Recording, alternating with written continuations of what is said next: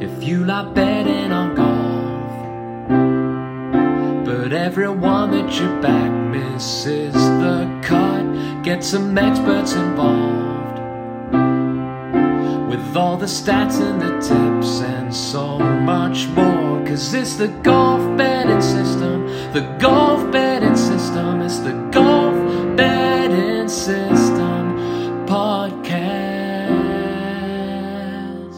Greetings and welcome to the Golf Betting System podcast 228. This is our 2022 BMW PGA Championship Tips podcast. Paul Williams and Barry O'Hanrahan join me, Steve Bamford, to discuss our selections for this week's DP World Tour action from Surrey. Good morning, gents. Morning, guys. Morning, guys. Please subscribe to this podcast as you drive the popularity of the show. This podcast is for listeners of 18 and above. Please be gamble aware. You can visit begambleaware.org for more info. And of course, please bet responsibly. Visit our world famous golf betting system website. We have got a real quality suite of data this week for the BMW PGA. We've got Paul's in-depth betting preview. We've got tournament strokes gained analysis from Wentworth. That there is a unique piece of work. Tournament form stats. We've got form charts including combined course and current form. And of course, there is the DP World Tour Predictive Optimizer. All of these features, like this podcast, are all completely free of charge with no paywall. We're available on Twitter. If you want to follow Barry, he's at A Good Talk Golf. Paul is at Golf Betting. I am at Bamford Golf. Subscribe to the Steve Bamford Golf YouTube channel where this podcast is available, along with my weekly golf betting show. I pulled together a special Wentworth edition for the channel. Right, it's 5-star review time. We could do with some more, so if you're sitting at home twiddling your fingers, send us a 5-star review on Apple Podcasts, iTunes, please. That would be most appreciated. As ever, for those of you who leave a review, I will read them out at the start of a future show. Leave your name and where you are in the review. If you remember from last week, I did actually mention that this review was from a gent on the Isle of Wight. It's Rod. Good morning, Rod, if you're listening to this in the morning. This is a must-listen. It's 5 stars. Love my golf betting. And since listening to this pod, I wait to make my weekly PGA bets until I hear the broadcast. The course breakdown and analysis is top-notch and really helps my decision-making, and I always feel reassured when the players I'm considering are on these guys' shortlists. We'll definitely be taking a closer look at their website and tools that are on there. Thank you, Rod. Much appreciated. Lovely stuff, yes. Thanks for taking the time to write us that review, Rod. Much appreciated. Cheers, Rod. I think the key point there is the short lists, because oftentimes we drop one off at the last minute and that could be the one that hits. Mm. Yeah. It wasn't last short week. lists can be particularly long, can't they? You two were into Bjorn Olsen. Yeah, it didn't quite work, that one, did it? That one didn't work. Didn't quite work. Oh, I stayed off the Thunderbear. I got Helikilda was so close. Yep. Can you pronounce that it's for me again, right please? from the I'm going to go with yes. I nailed it. Go on, do it again. I'm not so This is for sure. my reference, not yours. Heliclid, is it? Is that right? Steve, Helikilid. it's just I don't think a native Dane could have said it better. So He was there in the mix, wasn't he? But it came down to Oliver Wilson. That guy loves winning at ridiculous prices, doesn't he? Mm. But as you said, Paul, you were talking about coastal courses and Himmerland, and he's won. Didn't he win the the Dunhill Links at like 600 to 1 a few years ago? That's 2014. So what's that? Best part of 8 years since his last win. But yeah, he won the Dunhill Links at some obscene price, and then 200 to 1 last week if you could have plucked him out, which I don't know. There's tiny little nuggets here and there you could have latched onto, I suppose, if you'd have wanted to. But I didn't see a plethora of winning slips on my timeline on Sunday, so I'd suggest that he was a skinner for the bookies, I'd imagine. But yeah, first win for 8 years. Hold a couple of absolute monsters on the back nine as well. Couldn't buy a putt to begin with, and then hold a couple from 60 feet or thereabouts, and held off Ewan Ferguson. Ferguson's looking like a real player, isn't he? That would have been his third win of 2022 if Wilson hadn't have found those putts. One in Qatar, one at Gal Gorham Castle, didn't they, a few weeks back? And yeah, nearly won again, but couldn't deny Ollie Wilson. And I guess you look at the outpouring on Twitter from his peers. There was a lot of congratulations, a lot of very, very positive vibes there. So a popular guy and a popular win within the professional ranks by the looks of it. So if any of you guys did manage to pluck Oliver Wilson out at 200 to 1 or thereabouts, then very well done last week. I certainly wasn't anywhere near him, sadly. So we'll have another go this week. We will. I don't want to talk about last week or talk off piece for too long, because Wentworth's clearly one of the biggest tournaments of the year over here in the UK. What I did want to do, I've pulled together a list because the PGA Tour starts next week. I just wanted to make some of the listeners aware of players that have managed to get themselves off the Corn Ferry and will be playing PGA Tour golf next season. I haven't listed all 50 just to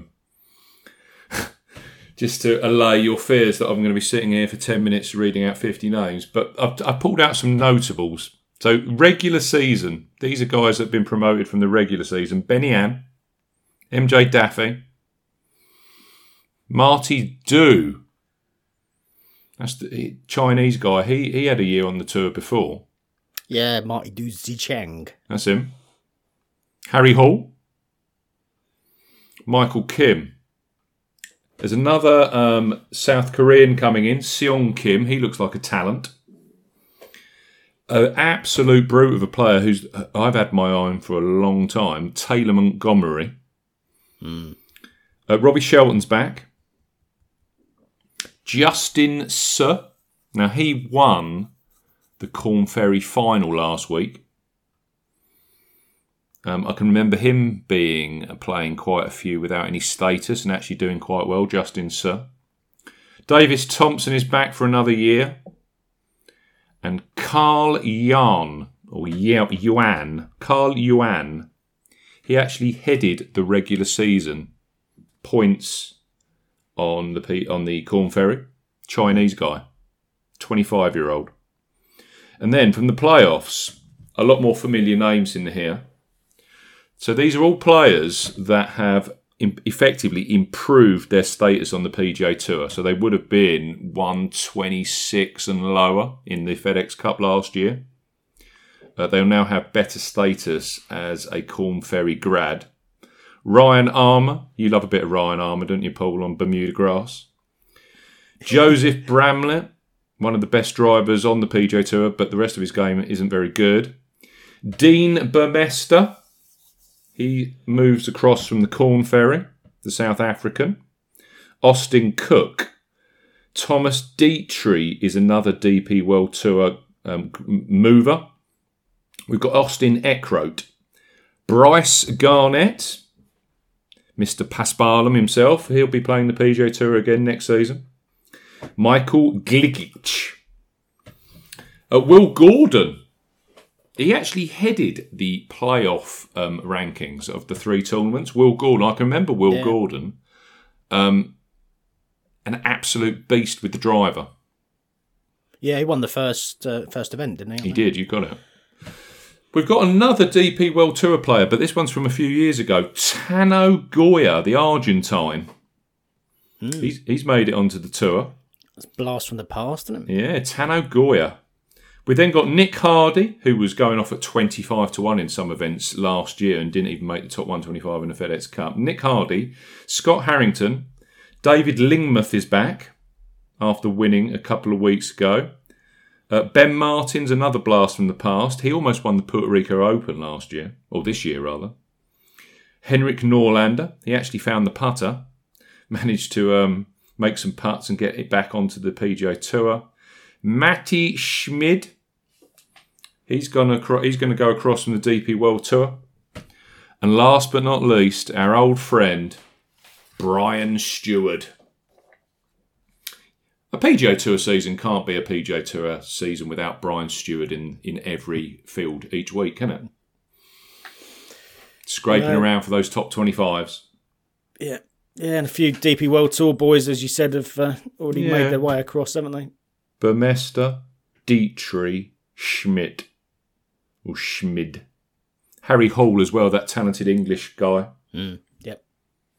There was also one that I forgot to list on here, Ben Taylor. He's another English guy. He did a full season before last, didn't create any waves. He's fought his way back onto the main tour as well, Ben Taylor. Very neat and tidy sort, Taylor. So yeah, I just thought I'd bring that out because we've got a little bit more time on the show this week as we will next week when we've got 2 events to go through. So I would expect pretty much all of those players to be in next week's field at Silverado in California, the first PGA Tour event of the 22-23 season. Yep. Right, let's talk Wentworth. Looks like a cracking field, Paul. It has to be said. You know, McIlroy at the top with Jon Rahm. We've got US Open winner Matt Fitzpatrick, Shane Lowry, Victor Hovland, and last year's defending champion Billy Ho Horschel. With then Scott, Hatton, Fleetwood. Before we get to the Livsters, Taylor Gooch, Abraham Answer, Patrick Reed. They're hanging 45-1 on Patrick Reed at Bet365 right now. Yeah. Oh, there's a lot of prices out there this week, just because of the nature of the way that the week sets up, I guess. It's I don't remember such a good field at Wentworth for a few years. I might be wrong. Tell me if I am. No, I think you tend to get one or two of the guys near the top, don't you? So, you know, Rory has supported it in the past and Rahm has played in the past. Shane Lowry tends to play most years, doesn't he? But you tend to have a kind of smattering of players come across. But there certainly seems to be one or two more than a regular season. So that's good. And it's good to see some of these guys coming over and supporting the DP World Tour when... well, I wouldn't say everything's up in the air because it's not quite, is it? But, you know, you've got this ongoing live situation, how that's potentially going to affect the DP World Tour over the next few months and years. And it's good to see some of the bigger names come over and support it. And also next week as well, we've got the Italian Open next week.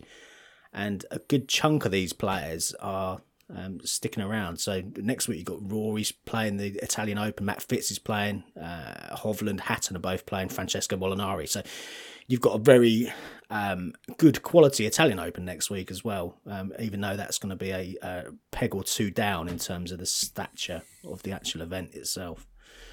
This one, it's the last, it's the penultimate Rolex Series event of the season, so it is a full $8 million or whatever the prize fund is nowadays for the Rolex Series. And as you said, Steve, one of the highlights of the season, it was always the DP World Tour, the European Tour's flagship event of the season. I guess they've tried to change that that position and make the DP World Tour Championship at the end of the season the absolute big one. But this one's always one I look forward to, and I'm sure many of the listeners do as well.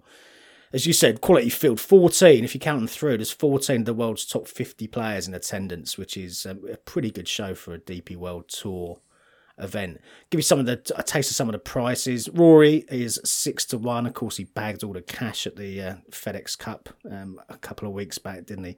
Jon Rahm, 8-1. Matt Fitz is 12s. Shane Lowry 18-1, Victor Hovland 20-1. Last year's winner, Billy Horschel 28-1, exactly the same price as he went off last year. Adam Scott, Tyrrell Hatton, Tommy Fleetwood all 30s right now. Taylor Gooch 33-1. 40 to 1 bar those players that I've just read through. But there's stacks of players out there in 3 figures you could make a bit of a case for. Aaron Rye, 3-figure chance. Tristan Lawrence, who's been going off at 20, 25 to 1 thereabouts over the last few weeks. Yeah. Available at 3 figures.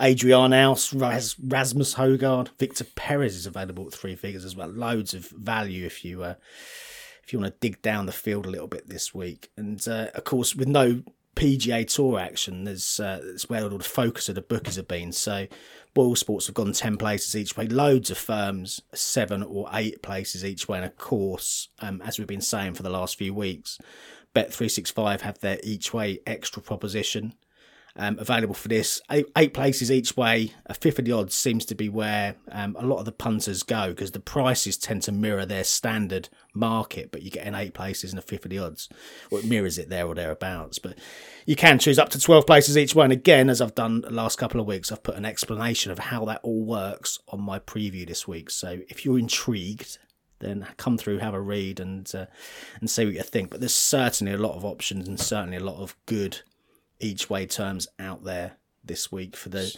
PGA or BMW PGA. Go on, some of the Bet365 prices yesterday were outrageously good. I mean, you got 33 to 1 on one of your top selections, and he was as short as 20 to 1 with other firms. Yeah. And you're getting 8 places each way on the each way extra. Absolutely, yeah. That's mad. There was a time you'd look at the Bet365 prices, and they were typically best price on most players, but you were getting 5 places a quarter the odds, so you kind of knew what you were getting. But the way they price up this each way extra market is very, very similar to the standard market. Incidentally, their standard market this week is 6 places and a quarter the odds, so you're getting an extra place anyway. But yes, well worth a look, because in comparison to the vast majority of bookies, their 8 places market is superior. So I tend to find... I will put a link, Paul, in the podcast description through to their new customer offer. Bet £10, get £50 in free bets. Cool. Because I do think, if you haven't got a Bet, there aren't many people, but if you are one of the few that hasn't got a Bet365 account and you're a regular with golf bets, you need to have an account right now for this each way extra facility. Because you and I and Barry, we're using it more and more and more just because of the great balance of, additional places and top prices. So I'll put a link in the description for the listeners. Splendid. Yes. So yeah, that's the market. In terms of the course itself, I guess it doesn't need a massive amount of introduction. We're playing the West Course at Wentworth. It's a Harry Colt original. Lots of tweaks in relatively recent times, from Ernie Els predominantly. 2009 and then again in 2016 to correct some of those 2009 changes that weren't overly well received. It's a classical tree-lined heathland track, 7,267 yard par 72. Newly laid bent grass greens, or they were newly laid when they did the renovation in 2016. And of course you've got this pair of closing par 5s, which is part of the heritage and the kind of iconic part of Wentworth, which many punters and viewers will remember. I guess if you look at the changes that Ernie Els made, if anything, the most recent set of changes softened the track a little bit. So we've seen the winning scores get a little bit deeper under par since that most recent set, but it seems to be much more kind of universally accepted as a good set of changes. So I'm sure that will be how we sit for a few years now. And certainly the greens are much, much better. And there's times gone by when we've seen the greens in pretty poor state. But when we've been there over the last few years, me and you, Steve, and Barry, when you came over, the course itself looked pretty immaculate, and the greens were absolutely spot on. So anyway, there's loads of history, loads of stats to check out on the stats pages on the site, so do have a look through. You've got history going back all the way to 2002. As Steve said, there's also some strokes gained stats from the years that have been captured here so far, and of course as we go on over the next few years, those will all build up, particularly on the DP World Tour. When we get to the Fortinet next week, actually, we've got a full extra year of data in there. So that goes back to the end of the 2015 season, or the 2015-2016 wraparound season. So we've got quite a few years of PGA Tour strokes gained data coming through now, which is good. Anyway, back to Wentworth. In terms of the weather, we've had a really dry summer over here in England, but it's started to break recently. We had a lot of rain overnight on Sunday, a bit more rain overnight again last night on Monday, and there's potential for more up to and including on Thursday. Potential for thundery showers, could be quite heavy. So it may well soften the course up a bit. Had there been no rain from Sunday onwards, I'd have said it was going to play particularly firm, but I'm not sure it will now because we've had some good rain and we've got more to expect as well. So it may well soften it up, and that may well make it even more scoreable, particularly when you look at the wind forecast, which apart from Thursday where it might get to 10 or 12 miles an hour, other than that you're talking 5 to 10 miles an hour wind, which really isn't much around Wentworth. Temperatures getting up to kind of 20, 21 centigrade, which is touching 70 in Fahrenheit. It should be scoreable. I can't see it any other way really. It's not always been that way. I'll go through some of the recent winners and their winning scores just to give us a flavour. 2010 was Simon Kahn, 6 under par he won at back then in 2010. That was as a 200 to 1 shot. Came from way off the lead, as I recall, in 2010. Luke Donald won back-to-back titles in 2011 and 2012, 6 under, then 15 under. He was there or thereabouts with the world number 1 spot at the time. 15 to 2 he was in 2011 and 8 to 1 when he followed up the following year in 2012. Matteo Manassero won at 10 under par in 2013. He was a 66 to 1 shot. Rory won in 2014 at 14 under as a 14 to 1 shot. 2015 was Benny Ann on debut, 100 to 1. Now he got to 21 under, so starting to see some variance coming through already in terms of the winning scores.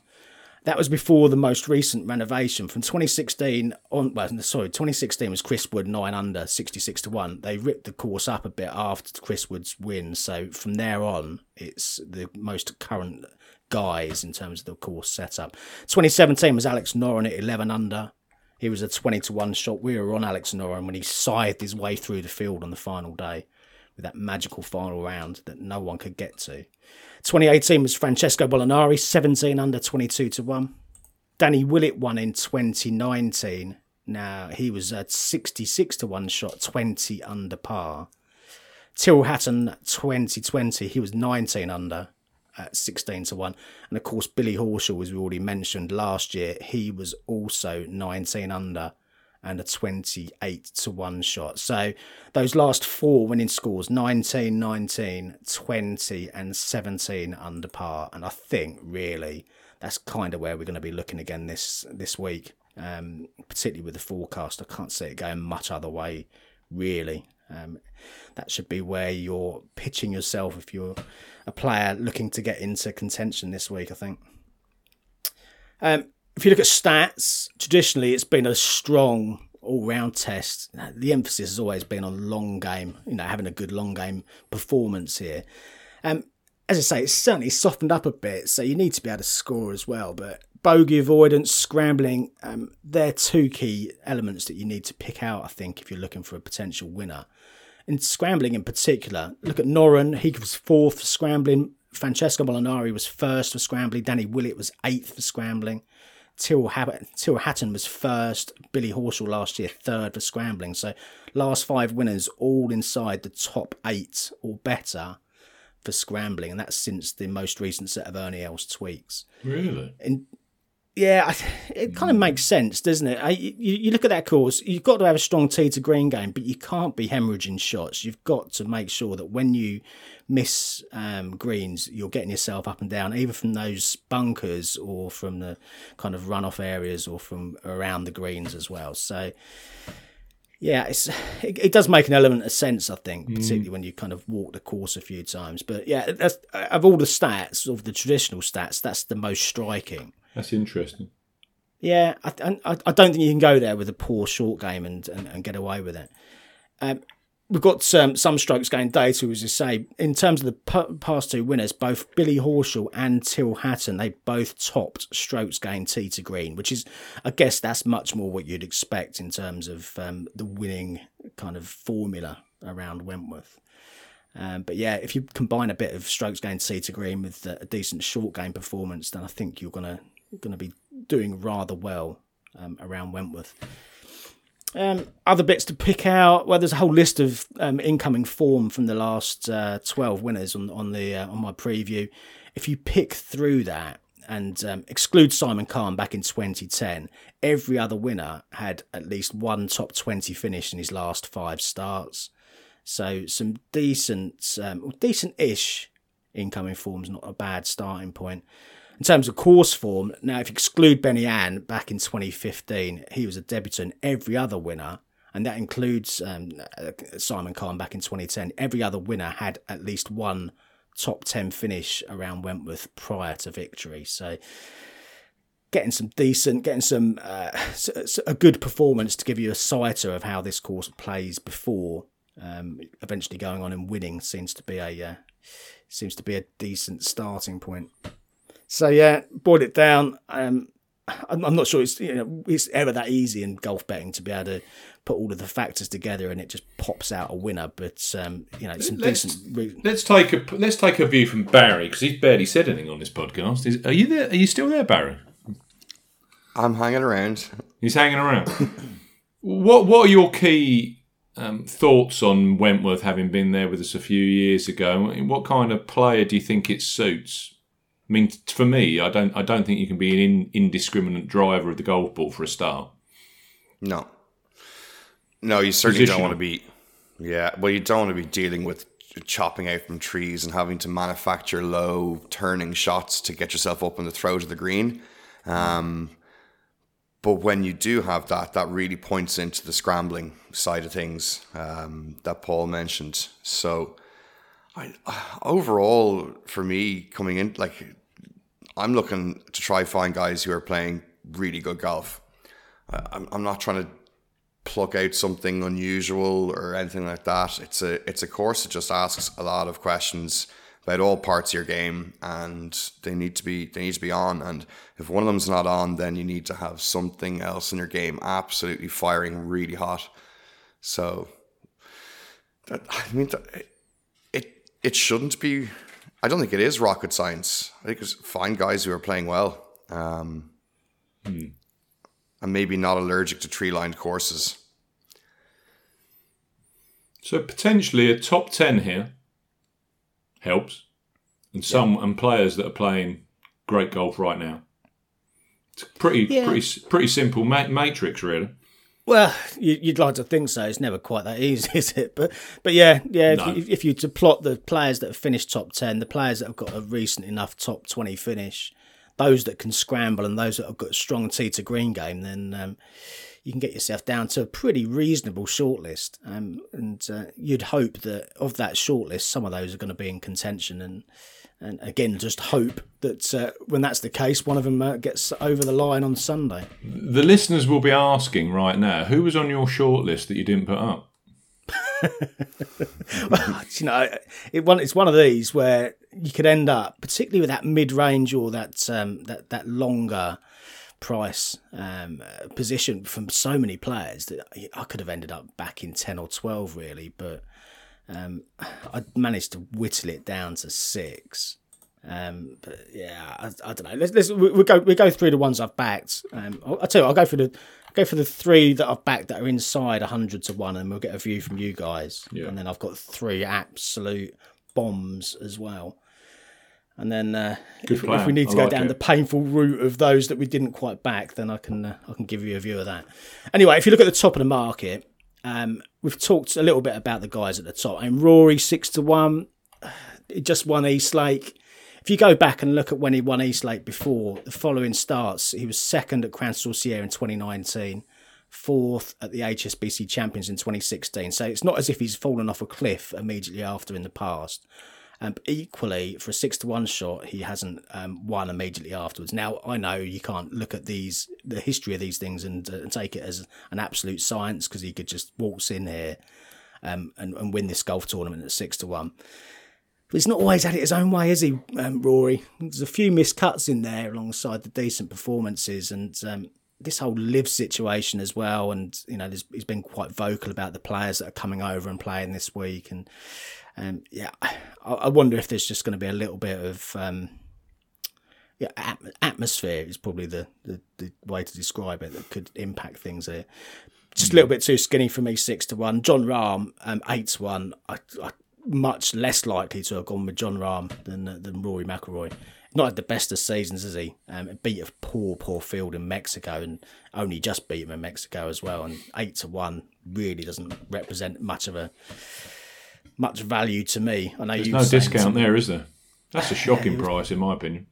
Yeah, you were saying much the same thing earlier, weren't you? There's not much there, is there? Matt Fitz, I mean, if you're looking for someone who ticks boxes, then he's just an absolute sea green on the data that I did. 12-1, again, you kind of just looking at the price and thinking, well, there's no juice in there whatsoever, nothing whatsoever. And he was a bit out of sync at the BMW Championship.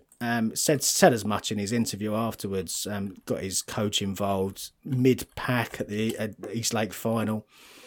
He may find it, he may put it all back round. Sometimes after that first major as well, it takes quite some time to get the next win. To come down from that high spot to get your career back online and back on track, and find the motivation, I guess, to go and achieve something bigger and better in the future. The problem with Fitzpatrick is his approach play. It's poor at the moment. He was 67th out of 68 at the BMW for approach strokes gained. Right. And then he got his coach in, and he was 23rd out of 29 at Eastlake. Yeah. I'd suggest you're going to need a lot better approach play around Wentworth than that. Yeah, and his short game is outstanding nowadays. He's he's much improved in terms of his distance off the tee. I never used to have him down as a decent putter, but you watch him putt now, and he's a very, very good putter. But yeah, if something as fundamental as approach play isn't quite working when you come to a place like Wentworth, then it could spell a mid-pack finish rather than a contending performance. And if you're picking out a player at 12-1, then I think you're going to want someone who's firing on a few more cylinders than that. So, yeah. Anyway, I've left the three alone at the top. I couldn't go anywhere near those guys. The first one I've backed is Shane Lowry at 18-1. Again, I got him with the 8 places option with Bet365, which seemed to be the best combination out there yesterday. Still available right now as we record at 8 o'clock on Tuesday morning over here in the UK. And we talked about Matt Fitz and potentially his getting his first win since his major championship success. Shane's still hungry for that first win since the 2019 Open. I mean, we've all collectively been on him a number of times this season. He's had some real close calls as well, hasn't he, to get that first win? And I think once he gets that first win again after the Open, after his last success, then I think he'll be back winning quite regularly. Second at the Honda earlier this season, third at the Masters, third at the Heritage, 12th at the BMW Championship last time out. Now, he was trying to qualify for Eastlake at the time, as you'll remember, and he fell just short in the end. By his own estimation, going back to the interviews post the end of that, or the final round there at the BMW, he said that he'd played some of his best golf for quite some time, which is encouraging because he has been playing some really good stuff as it goes. So, if by his own estimation he's playing even better, then that's interesting. And returns to Wentworth this week, where he usually does contend. I mean, 8 of his last 9 visits have ended up in a top 20 finish here. He's got 4 top 6 finishes overall. He really does love it around these parts. And if there's a player that I think can take one of those top 3 on this week and has the quality to take one of those top 3 players on, then Shane Lowry is that man for me. So quite happy to go in with Shane at 18s. I've also backed Tommy Fleetwood at 33-1. This is the one you alluded to earlier, Steve. Yeah. And that was with Bet365 with their each way extra proposition. It's been nibbled in a little bit. I'm seeing 30-1 out there right now, Tuesday morning, but still a decent price for a player who's twice a Rolex Series winner. We haven't seen him since he finished fourth in back-to-back weeks at the Scottish Open and then the Open Championship. And that was sadly because he lost his mother shortly after the Open. Returned home, of course, to spend some time with his friends and family. And that curtailed his FedEx Cup campaign. He had to effectively pull out of the FedEx Cup playoffs at that point, or simply didn't play those events. So we've not seen him since that point. But in the past, you go back, we've seen him win Abu Dhabi twice off similar breaks. So I'm not particularly concerned about Rust. He seems to be getting back into the swing of things in terms of practice. Sixth here in 2015, also contended in 2018 up to the halfway point where he was fourth, contended in 2020 as well. He was fourth going into the final day there. So it seems to be getting closer and closer around Wentworth. And really, that should be a tee to green test that should suit his game, I think. And certainly was finding some good form with his long game before, sadly, having to take that enforced break. And again, we've talked about Tommy a few times over the course of this season and what was going right and what was going wrong with his game. But I thought we started to see some real sparks and some real signs of life with his long game in particular, which when he's playing well, of course, that is his absolute strength. He hits stacks of greens in regulation, which is never a bad thing around Wentworth. Strokes gained tee to green, absolutely his game. So if he can bring that to the party this week, then I think he can go particularly well this week. The other one I've backed under three figures is Eddie Pepperell. Now, you two all know, and anyone who listens to these podcasts will know that I've been backing Eddie off a cliff over the last few weeks. I backed him 3 of his last 4 starts, all of them at shorter prices than this. 80-1 with 8 plays as I got this week. I simply can't leave him out this week. There's no justification in my mind to be backing him at shorter prices, and then he turns up here on a course again that I think he can do particularly well at. Has played well here in the past, and I couldn't justify leaving him out. So Eddie's in for me at 80s. He's got 5 top 20 finishes in his last 5 starts. All aspects of his game that seem to have fired at various points. His accuracy, his greens in regulation, if you're looking at old stats. Got some progressive strokes and gained off the tee performances over the last couple of weeks. 7th for strokes gained putting last week as well, which was an eye-catching stat for Eddie Pepperell. And if you look at how he's performed here, he's twice finished top 6. So got some decent course form to boot as well. So of the shorter prices, Eddie, Tommy Fleetwood and Shane Lowry. Now I have got 3 longer prices, but I'll bring you boys in here to see who you fancy at sub 100-1. Barry, you got anyone you've backed at that kind of price? I'm with you on Eddie for sure. He kind of picks himself. I mean, his last 5, he's got 5 top 20s in a row. A 6th here 2 years ago, so it just makes all the sense in the world. So yeah, I'm there. You can't ignore it.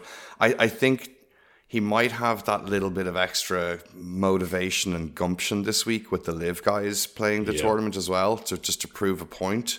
Exactly what I was going to say. That kind of extra little 1 to 2% kind of focus and concentration could be the difference. No, I absolutely agree. I think that's if there's one player who's been particularly outspoken on Twitter, in particular about the live situation, it's been Eddie, and the fact that there's so many of those live players who've turned up this week.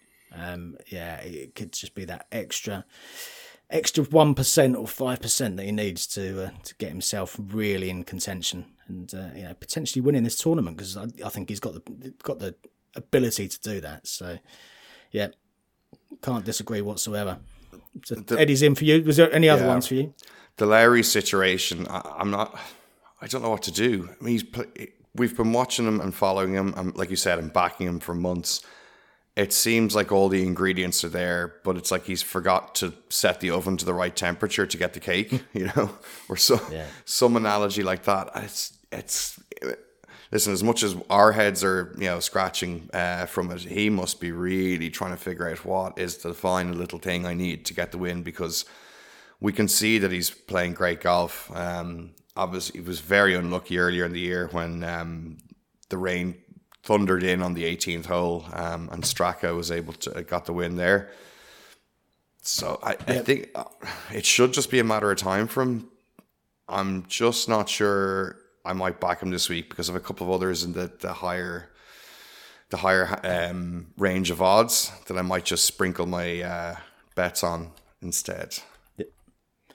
Yeah, no, can see that. Any from you at that kind of level, Steve? Who, me? Oh, I've got too many to choose from. I like this idea of players playing well and coming here having played at a higher level and then just kind of swooping in at this mid-price. Because it's pretty sweet, isn't it, if you look at the modern winners here. 16-1 on Hatton. 28s on Billy Ho last year. We had Francesco Molinari at 22s and Alex Naron at 20-1. So you've got a 16 to 28-1 price point there. The last 4 or 5 winners. Yeah. Danny Willett was 66-1. Having shown signs of life, hitting his driver nicely, letting everyone down the outing before, coming to Wentworth, no one backing him, and he wins at 66s. Yeah. Typical Danny Willett. Mm-hmm. I took a close look at Willett, but his driving's still all over the place, and that's going to kill you around here. Yep. So I also want players that have actually been driving the ball nicely recently. I'm going to have to, just on the price point, I've got concerns about his short game, but on the price point, I'm going to take Victor Hovland. This was a guy that was contending a couple of months ago for the Open Championship, and we're getting him at 20-1. Yep. So I'm going to have Hovland. Also with Hovland, I find very, very fascinating his 3 wins on the PGA Tour, all on Paspalum, but we won't go down that route. 20 under, 20 under, 23 under. And then he also had the BMW International Open victory last year on the DP World Tour at 19 under. So I think this is going to fit into his wheelhouse perfectly for scoring. Yeah. That is bang on the winning total, I think. Yeah. He also won the Hero World Challenge at 18. So this kind of almost resort level scoring, but you're picking your way round and you can still amass 66s, 67s. I think that's Hovland territory. So I'm on Hovland. I'm going to ask Barry this one. I've got 2 live players that I'm very tempted on. Now, one of them's going to be one of the most hated figures on the golf course. Well, you say that, it's Wentworth, and we've been to Wentworth. We've been there for years. This idea of this live battle and people, whenever I've been to Wentworth, it's the most graceful, appreciative crowd you'll ever meet. I mean, there's people there clapping people when they're getting triple bogeys. You don't see this American kind of vitriol and shouting and all that kind of jazz going on. No, so I just want to take a view from you two, because I've got 2 livesters here that I'm absolutely itching to put money on. Yeah, I just want your view on what you think's going to happen. It was only you abusing Andy Sullivan that year that was the exception to the rule that you've just described there. Oh my God, I'll never forget that. Poor Andy Sullivan apparently had no idea what a fried egg was, and Steve informed him that his ball was in a fried egg. If he had a club in his hand, I'd say it would have been wrapped around Steve's neck. It was magic. Actually, do you know what, Steve? Just jumping back quickly to Hovland before we move on to the live players discussion. I think that little bit of rain this week might help him play a bit more target golf and not be as exacting on his short game. Just that little bit of fire taken out of the greens and from around the edges could help him along the way.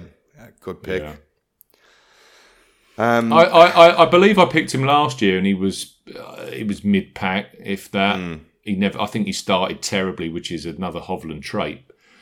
But, you know, the guy was 15th. What was he the other week? He was, where was he? 15th last time out of the Tour Championship. He's not playing bad golf, Victor Hovland. Bearing in mind, Joaquin Niemann was tied 9th and almost won the Live event. He got into the playoff, didn't he, with Dustin Johnson? That's not a bad... He's not playing bad golf, Hovland. And his approach play was excellent at Eastlake. He was in the top 4 for strokes gain approach. So I think Hovland's a decent bet at 20-1. He'd win that and you'd go, I can't believe I wasn't on Victor Hovland at 20-1 to win that. Can't believe it.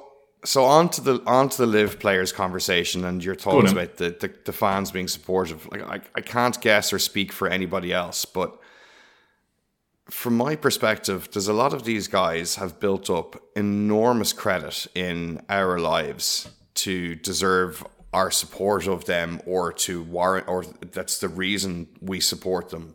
Players like Sergio and so on, from Ryder Cup perspective and just from many good memories over the years. And I think as much as I dislike that what Live has done to golf, it's kind of just blown up the whole ecosystem and made it very messy altogether. Just because these guys made one, quote unquote, from our perspective, mistake in jumping, it may or may not be a mistake.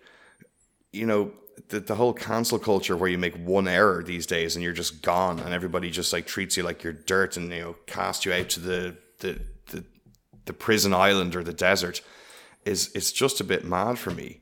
So like I can't hate on these guys for making their decision. I understand it. I don't necessarily agree with it, but I also can't speak to what I would do in that situation if presented with a lot of money that can provide an awful lot of security to you, your family, and whatever other things you want to spend that money on. So, like, I'm not going to hate on these guys for doing it.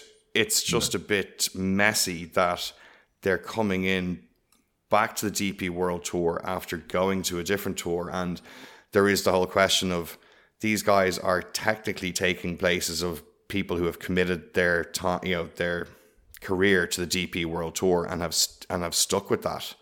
I think that's where the gnarl and the little bit of undertones will be felt this week. And so look, I guess it's at some point I'm not, going into a major, if one of the Live guys is playing really well, I'm not going to not back him because he's jumped over to Live. It's just, I think it's, for me, the whole Live thing, it's just sad because it's made such a mess of the golfing landscape and it's very scrambled at the moment. Yeah. But it has affected good changes on the PGA Tour, so can't completely hate on it. It's just such a complicated thing to think about. But that's sort of my thoughts on the whole thing. And I would kind of agree with you, Steve. I think these guys who have built up many, many credits over many, many years will get support of the fans. You'll have one or two people who will definitely voice their displeasure at it, but you're never going to please everybody all of the time.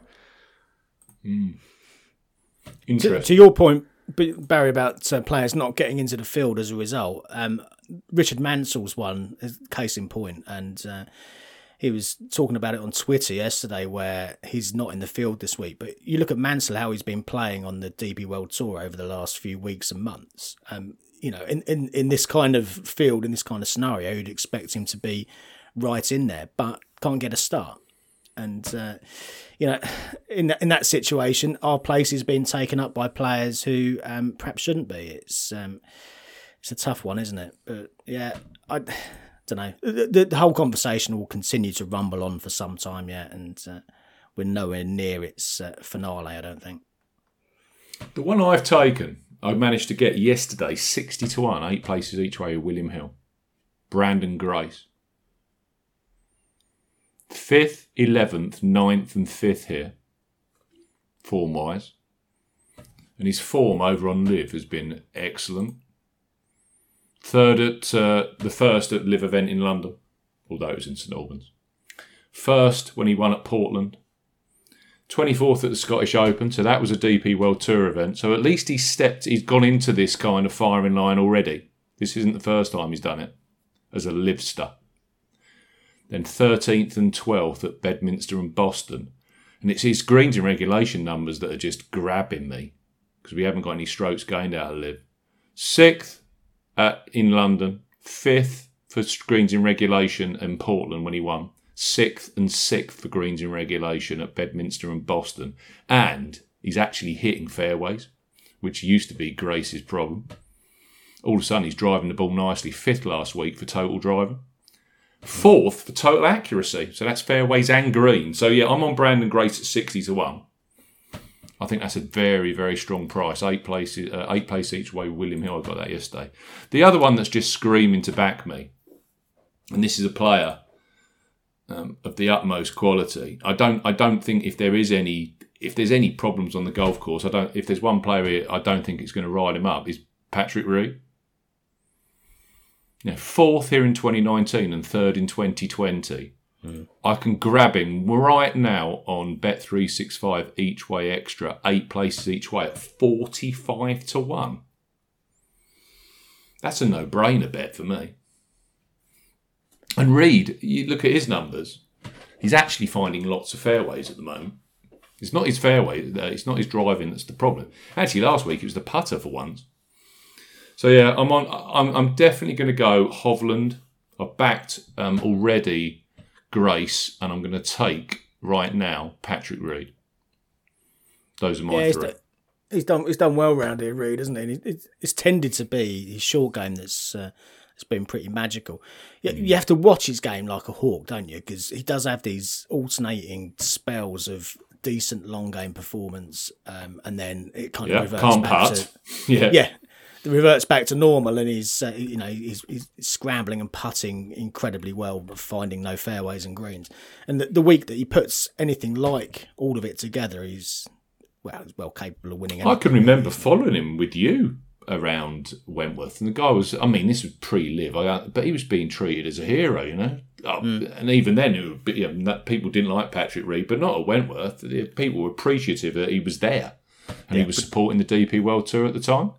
Yeah, he's hitting a decent level of greens. The putter can be red hot. Or last week it was relatively cold, but he's still, he was still top 25 for driving accuracy. So yeah, I'm going to just take Reed at that 45-1 price point. Yeah. Do you think not say love, but the support or whatever for Patrick Reed really goes back to his Ryder Cup singles match against Rory?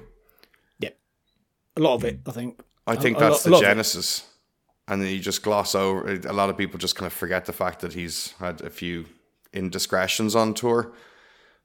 But they kind of like his fighting character on the course, and they just give him support because he's a battler. Yeah, I think so. And I think Steve's right. The fact that he's come over and supported the DP World Tour, not just at Wentworth, but in various other events over the years, has made him a more popular visitor than some others, and there's going to be some banter there, and I think it will be a more tetchy atmosphere than it has been in the past this week. But yeah, as to how much these guys get and how that much might fire Reed up. It fires him up at Ryder Cups. As you said, that if there's a player that could kind of feed off that, he won't necessarily put it to the back of his mind. Someone is more likely to take it and build on that. So, yeah, potentially. While we're in this bracket, you asked about the last player off my list. He does sit in this bracket. You mentioned him a minute ago, Steve, Danny Willett. And if I'd have been having a 7th, and I don't tend to go down the route of backing 7 on an event, but if I'd have had a 7th, then it would have been Willett. Previous winner here. 9th last time out at the European Masters at Crans-Sorcières. 7th not so long ago at the 3M Open over on the PGA Tour. So he's been showing some. It's been showing some kind of little bits of form here and there, and he's that kind of player, as we've said countless times, who can just raise his game when it gets to a big event, a Rolex Series event, and suddenly pops up and wins. And he's at that price point which we've always talked about, 66-70-1. Is that often when you don't expect him to win, that's the kind of price point he comes in and wins at. So yeah, if I'd have been having an extra one, then that would have been him. I, like you, have eyeballed his numbers, and that's the final off-putting piece where he's just driving. not quite hit. Yeah, it's just not quite doing it from off the tee. But when I again, look we've back seen at before- when he did win, he'd actually, I think it was the performance before last, he finished in the top 5 or 10 for driving accuracy, and for, you know, he was driving the ball nicely, or top 15 or something. You're not seeing that at the moment. He's spreading it all over the place. Yeah. He's down in the bottom, 50th, 60th kind of level, isn't he, in terms of his accuracy? Which, that unless he pulls that round dramatically, then that's not going to work around here. But we shall see. You never quite know with Danny. Let's go to some of these bigger prices. Yeah.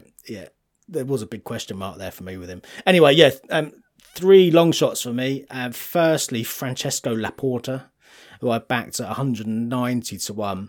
With 8 places each way, again with Bet365 each way extra. He's probably the most obvious one here because he was 16th at Cran-sur-Sierre, 4th last week. He co-led going into Sunday. He led by 1 going into Sunday here at Wentworth last year on debut, eventually finished 6th. So if you're looking for that traditional combination of current form and course form, he's got both of them there staring you in the face.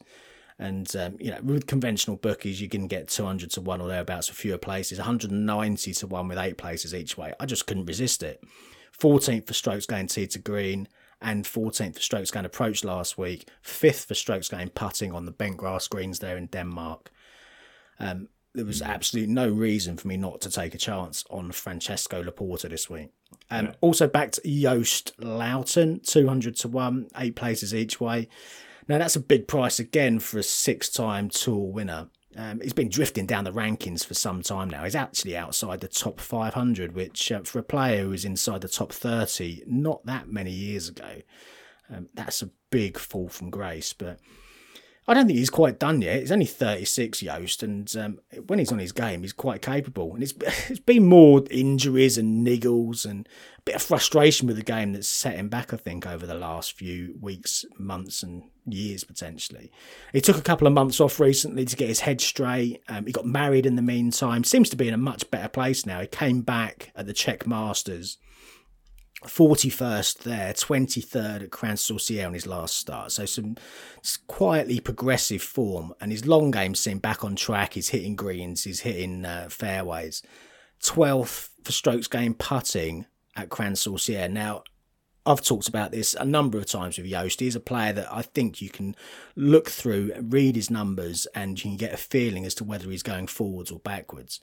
And if his putting numbers do start to progress, and 12th for strokes gained putting is particularly good for Joost Luiten, then that's something you've got to take notice of there. So given that he's also finished inside the top 12 twice here, bit of progressive form, some progressive stats, 200 to 1, that's good enough for me to take a punt on Joost.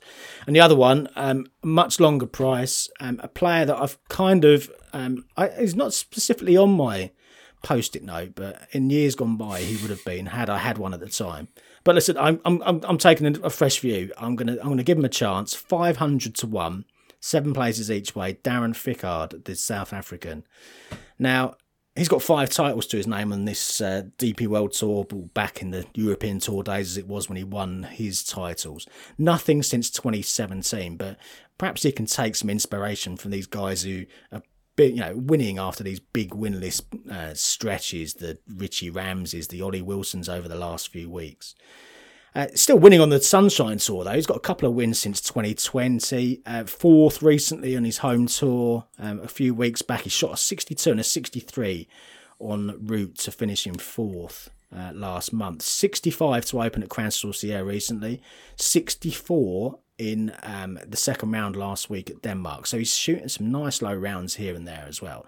Just not quite putting it all together. But if you look into his stats, driving the ball well.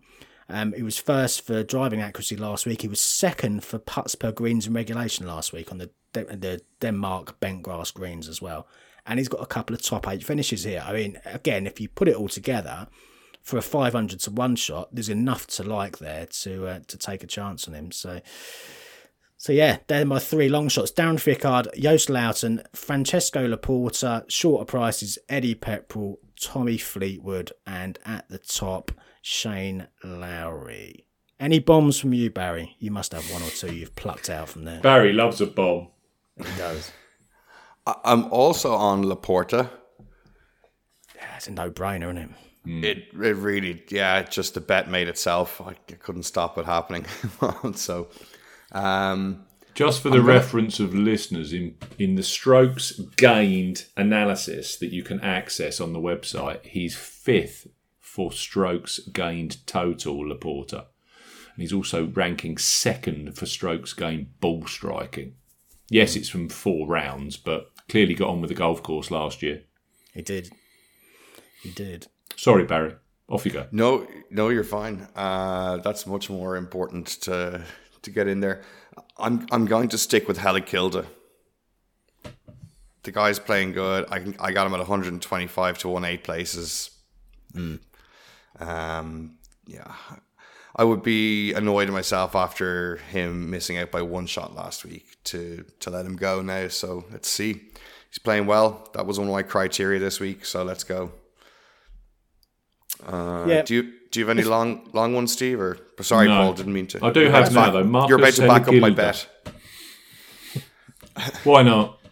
I managed to get a little bit of mistake back last week, and I know what will happen. I don't back him this week, and he'll be like in the top 5, challenging Rory McIlroy and whoever at the top. So yeah, Helle Kilde. I think we can get Bet365 each way extra on him. Let's have a quick look. I haven't backed him. I'm going to. You can, 125.10. 110 to 1. I'm getting it at 8 places each way. This is the point, isn't it? You're getting a premium on a lot of these players over recent weeks, and yes, it's because the players at the top of the market. But if you've made a position or you've taken a stance that a John Rahm or a Rory McIlroy or a Matt Fitzpatrick isn't going to win, and that's quite a bold statement because each of the 3 could easily win if they're anywhere near the best. But if they don't, then these guys that are a bit further down that you're getting at 60, 80, 100, 150 to 1, whatever the price, there's chances there, particularly for him to get into a top 8 position or thereabouts if you back him in these extra places. So, an attractive betting heat, I would say. Yeah, Paul, sure. question for you. Ewan Ferguson he's out to 80 to 1 now. He won 3 events ago, finished 2nd last week. The guy's playing good golf. I know it's his first time in a tournament around here, but that's not immediately going to disqualify somebody. And with the course not playing as tricky as possible because of the bit of rain coming in, that might offset it a bit. I mean, 80 to 1. Talk me out of it. No, he's playing some great stuff. And, we talked about him at the top of the show where he won in Qatar, won at Galgoram Castle. Save for 2 absolute bombs from Oliver Wilson last week, he would have won again. That would have been 3 wins. So, I'm not sure I can. There's a lot of players in that kind of bracket where you could, if you got a strong conviction for them, then it's difficult to say no because there's a case to be built about them. If you're talking about debutants, we talked about Benny Am, but Laurie Cantor last year, he came very, very close to winning, and that was his debut. So it can be done. And I don't think Wentworth is anywhere near as tricked up as it was, after the first set of Ernie Els changes. They've made it softer, they've made it more accessible. The players, even if they haven't played it before, they've seen it countless times on the TV. There won't be any surprises in terms of the holes there. So yeah, seeing someone like Ferguson get into the mix, it wouldn't shock me in the slightest, I don't think. What about Kiradech Afhibarnrat? 2nd here last year. Did Been showing flashes over in the States. I know he did an interview after he started on fire at the Corn Ferry final last week and said that he's just going through. He's thousands of miles from home. He's on his own. No one speaks Thai over in America. I think that just the pressure of everything over there's got to him. But this is a good player, Kiradech. Yeah, And he was in a good position before that interview came out, and then it kind of drifted away after that. Drifted away, yeah. So he hasn't got his playing privileges for next year on the PGA Tour. So he's going to need to be looking at other tours as an alternative. You think a change of scenery might just trigger it? Yeah, soft golf course, 125 to 1. I'm seeing. And I'd say he's far more of a chance of encountering people who speak Thai around London than he would in the States. Oh, it's such a melting pot, London. So like that option's surely available there. So I might throw £1 each way at Kiradech as well. Why not? Is that us, chaps? Are we done? Yeah, I think we've covered 2/3 of the field, so I think we're good. Fantastic. For the first year in ages, we won't be there, so we're going to the Oval on Friday to watch the Test match. So to all of those who are attending, I hope you have a wonderful time. It's a fantastic golf course, a great experience. Have an Estrella pint of for Paul and myself. Yeah, let's hope the thunderstorms stay away on Thursday for those of you attending as well, so you get to see some action. I hope your bets go well, chaps. Yeah, best of luck, guys. you too, guys. We'll be back for the start of the new PGA Tour season next week. I hope your bets go well, listeners, and we'll see you soon. Cheerio. If you like betting on golf, but everyone that you back misses the cut, get some experts involved with all the stats and the tips and so much more. 'Cause it's the golf betting system, the golf betting system, it's the golf